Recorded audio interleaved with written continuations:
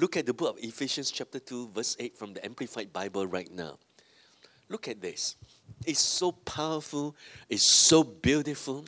And sometimes I wonder why there are Christians who choose to reject the beauty, the glory of His goodness, when Scripture after Scripture from Genesis to Revelation unveils the goodness of God. Hallelujah.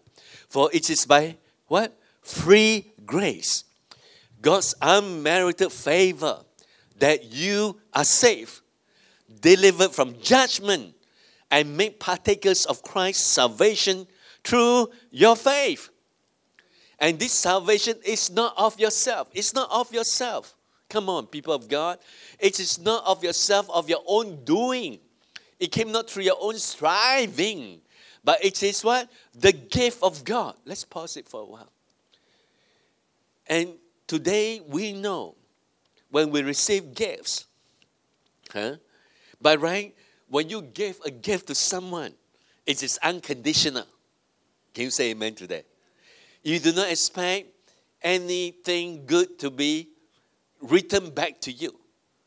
But the giftings of things today in the business world, etc., there's a lot of hidden connotations, ulterior motives behind it.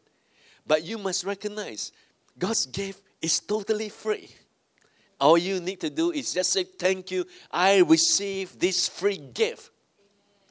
And it is not through our own striving. It is not through the fulfillment of the Mosaic law to earn salvation. I never say the Mosaic law is bad. Those 613 commands in the Mosaic law is to protect the society as well. Amen. It speaks of quarantine when there are certain diseases that broke out during that time. The person must be put out of the camp and not mix with the people. It is all in the Word of God. It speaks about the washing of hands. It's part of the 613 commandments. So Israel was coming together as a nation. And there must be proper protocols and guidelines. But when you take the commandments to earn right standing before God, you will fail miserably. Because if you miss out on one, you fail in everything. So by the Mosaic law, no one can be justified before God. Amen. No amount of money you can give can earn your salvation. Hallelujah. Praise the Lord. Amen. It is the gift of God, not because of works, not the fulfillment of the law's demands, lest anyone should boast. It is not the result of what anyone can possibly do, so that no one can pride himself in it or take glory to himself. Next verse. Amen. For we are God's own handiwork, His workmanship, recreated in Christ Jesus, born anew, that we may do these good works which God predestined. It seems like a contradiction, but it is not. When you know that you know, hallelujah, that you are born again, it is through His grace. And the more you meditate on the Word of God, do you know consciously and unconsciously the works you produce are good works, not evil works? Amen. Hallelujah. That we may do those good works which God predestined, planned beforehand for us, taking paths that He prepared ahead of time. In other words, when we are conceived, before we are even conceived in our mother's womb, God knows us. So none of us is an accident. Amen.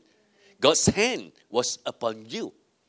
And He has preordained for you all things good and blessed. And what is needed for us is, number one, we receive Jesus as our Lord and Savior. It is through His blood we can enter into the Holy of Holies. We have the gift of right standing before Him and commune with Him. We can inquire of Him in all the decisions that we need to make, what paths we're supposed to take. We can inquire of Him, all these things. And it is so good and so powerful. Amen. So it is not of our works, not through our striving. We are saved by grace through faith, and not of ourselves, lest anyone should boast against Him. Hallelujah. Greetings, dearly beloved. This is Brother John. Thank you for learning with me. Remember, we are saved by grace through faith in Jesus Christ alone, and all of God's promises in the Bible are yes and amen in Jesus Christ. I wish you well and shalom. For more resources to build your life, please visit wisdomtabernacle.org.